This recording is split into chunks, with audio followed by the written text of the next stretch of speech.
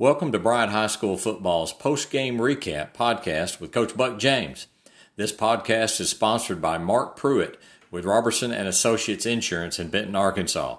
Partnering with many of the best insurance companies in the marketplace allows us to get the best product for your specific needs at the best price. We guarantee it.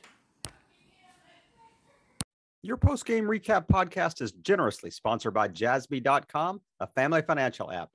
Jassby has two main missions: to teach financial literacy to children where they learn by experience, and make financial management easy for parents by giving them parental controls as children learn their financial responsibility. Jassby debit cards are free and can be used virtually anywhere. Grab your phone right now and go to Jassby.com. That's Jassby.com to learn more. Welcome to Bryant High School's post-game recap podcast with Coach Buck James, head coach of the Bryant Hornets. This is by Mark Pruitt with Robertson Associates Insurance Agency in Benton. Coach James, thanks for joining us today on post-game recap. Brett, I appreciate you having me on the show where we can talk about our kids and our ball game. Yes, sir. Speaking of the ball game, big win, conference win Friday night. Moving 3-0. Is that right? 3-0 in conference? Yes, sir. 3-0 in conference. Big 63-0 win over Central Tigers. 42-0 at half. Came out, just got on them in a hurry. Scored, fast and often. 21-0 first quarter. So just tell us a little bit how the first half went for you. I know with your starters. Well, I thought we played well. I thought it was one of our best efforts of the year. I thought we were sharp. I thought we threw the ball well. I thought we ran it well. Our defense played extremely well early, and I think they had 44 yards, I think, for the entire game. So our defense was really stingy, and I thought that our kids played their best game. I know that Central's in a rebuilding situation, but I really felt like our football team went out and hit on all cylinders. Man, it sounds like they were very focused, coming out playing like that. Yeah, that's what we were worried about, is keeping the intensity up and keeping their focus. And they really came out and answered the bell. Little Rock Central's not an easy place to play. And, really you can't even really dress there. We dressed at home, and, you can't really talk to the kids except out in the middle of the field. And I thought our guys really did a heck of a job of going out there and executing the offense and defensively executing our game plan. And I thought we were physical. I thought we played fast. I thought we were disciplined. I really think, Brett, that we had 3 bad plays on offense and 2 bad plays on defense. And really the whole game, I thought our kids played at a high level. We played about 75, 80 kids, and I thought it was an opportunity for us to improve our football team. And I feel like our kids went out there and did that. Yeah, and it sounds like it. It really does. I know Burnett comes out hot. Man, y'all were just hitting on all cylinders. He threw 3 TDs. Jordan Knox had a big night. Didn't he have a kickoff return?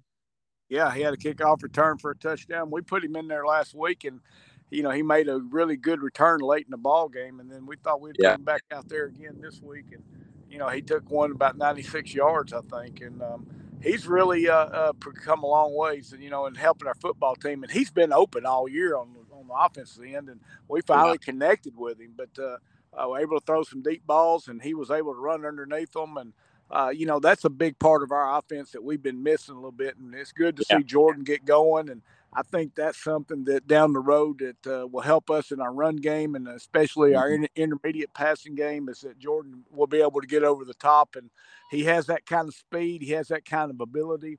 And I think that's something that's going to help us be next level going into the meat of our schedule here at the end. Coach, defensively, who stood? I know, what group or who really stood out for you defensively? You sound like they were really, 44 yards. It doesn't matter. That doesn't matter in a total game. That's unreal. Yeah, I thought, if you're going to allow a team 44 yards, your defensive front and linebackers are going to have to play well. And I thought our defensive line played really well. I thought we played a lot of guys. I thought we never lost intensity in our subs or our rotations. I thought Gavin Burton played really well at the Mike linebacker position and, made tackles from sideline to sideline. But I thought all of our linebackers played well. And, we got good support from our secondary. They didn't throw the ball a whole lot. They were really a run first football team. And but I really like the way our defense played. I like the way our defense has been playing the last 2 or 3 weeks. And I think that those guys are getting better. It's a young group. And for them to be playing at the level they're playing at really gets me excited about what can happen for the rest of the year. Yeah.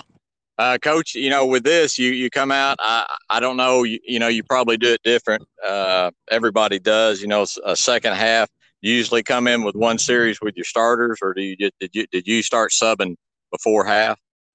No, we subbed in the second half. We played our guys. The thing I worry about most, Brett, is us staying sharp. And I don't want to get into the season and we have to play a 4-quarter game, and then those guys aren't used to doing that. But we played them for a half. We played them for a half, and we pretty much free substituted the whole second half. And, it's an opportunity to make our football. We have to look at it from the other side of the coin, where our football team has a chance to get better throughout the whole lineup. And I think that those guys have got to be able to come in and play great minutes for us in injury situations or, just in depth situations. And I think those guys really answered the bell. There wasn't a drop off. I thought the guys that didn't play in the second half, basically our starters, were guys that were very supportive, stayed in the ball game, and we had intensity on the sideline, and our kids went out there and kept playing with intensity. Yeah. It's a tough spot to be when you are up like that, and like you said, you kids need reps, and they need to, you start pulling in the middle of the second quarter, that they're not used to 4-quarter games, and you get in a knockdown drag out with somebody. They need to know what it feels like to be in that fourth quarter. Absolutely. And it's a mindset, it's a mentality. And we try to tell our kids we're going to play hard, and your job is not to watch a scoreboard. Your job is to go out there and play as hard as you can while you're in there, and don't look at the score. Pretend it's 0-0 and that we're going out there playing at a high level, focused, intensity, and do the things it takes for our football team to be successful. And I thought those guys did a really good job of doing that. And hopefully, on that flip of the coin, that gives us a chance to be better down the road, because we have more depth and more game time, and our guys are an opportunity that gives them a chance to be able to play in a varsity contest that means something. Yes, sir. Absolutely. Well, Coach, coming up South, I know they're still, Coach Patton's still rebuilding, and they're struggling over there. What do you know about Southwest? Well, they're a very athletic football team. They got some guys that are big and strong and run well. And, but the thing is that, the way the COVID's been going, and then them rebuilding, and, the reps, the teamwork, the summers, the off-season program is really where they suffered. Physically, they look as good as any football team that we're going to play this year. And, they're getting better. It's cooling off a lot, and or when it starts cooling a lot, I think that will help them as well, because they don't have a lot of depth and they fatigue. But I think that as the season goes on, I would hate to play those guys really late in the season, because they are a good-looking group of kids. They got big, strong kids that can run.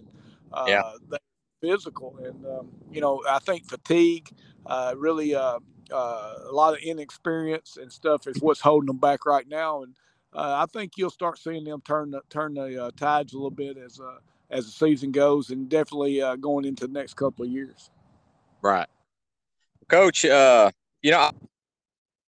saw a newspaper article with you in it, and y'all give out. I'd like you to expand on it. You have a offensive and defensive scout player of the week award that you give. And man, I just thought that was such a great idea to do that for your kids that are getting back games and making you better. But where did that come from? Well, I do it in college a lot, and I got it from really when my son played in college. They did that, and I thought, man, that's something that gives those guys something to work for every day. And since we started doing it, our scout teams do a great job, and those guys take pride in that. And we can't be a good football team without great scout team players. And really about after week 2. we really define who our scout team is, and that's the guys that are going to play next year, not the ones that are going to play this year.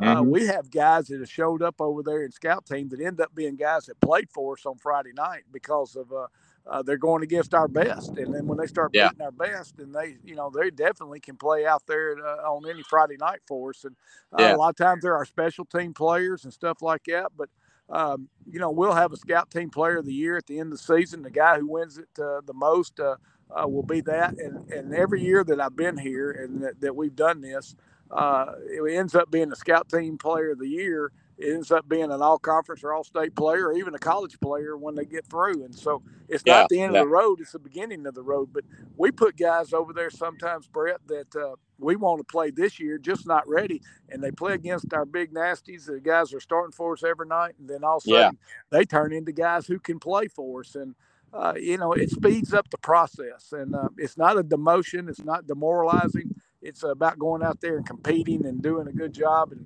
Centerpoint Church and Big Press sponsor that for us. And we have a big ceremony on the field on Thursdays. And we take the picture and we do a drum roll and all that stuff. And those guys really do a good job of giving them a few gift certificates and a shirt and a hat to wear. And it's a good thing. And I think it's good for our morale, and it's definitely good for our young people.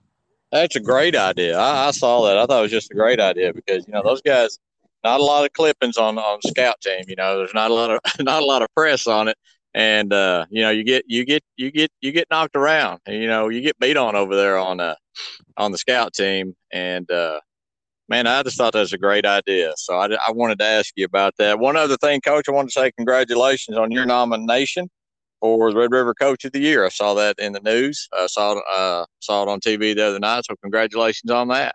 Well, I appreciate it, Brett. Anytime you got good players and good coaches, the head coach is going to get the spoil of the riches, or he's going to get the spoil of the defeats. And exactly, right now we're on a roll, and I get some accolades, but it's it's our coaches and our players that really dictate what kind of coach I am for sure. And all that stuff is great, but I'm proud of our coaches and our players. They're the guys that go out and do the yeoman's work for us every single week. Yeah, well, and you're very quick always to give congratulations, for your players and for your coaches, and you'll be commended on that. But Coach, man, I appreciate your time today. We appreciate you being here with us on Post Game Recap. We look forward to talking to you next week, hopefully after a big win over Southwest. Brett, I appreciate you having me on the show. Yes, sir. Take care. Thanks, bud. Once again, we want to thank our sponsor, Jassby.com, for sponsoring this podcast. Parents, you need this app to make your life easier for you as you teach your kids about financial responsibility. Kids learn best by experience, and Jassby is designed to help parents in this vitally important role. Go to Jassby.com to set up your free family account today. That is JASSBY.com. Life, health, home, and business. We've got you covered. See Mark Pruitt at Robertson and Associates Insurance in Benton, Arkansas, and stop by and thank Mark for sponsoring this podcast for your Bryant Hornets.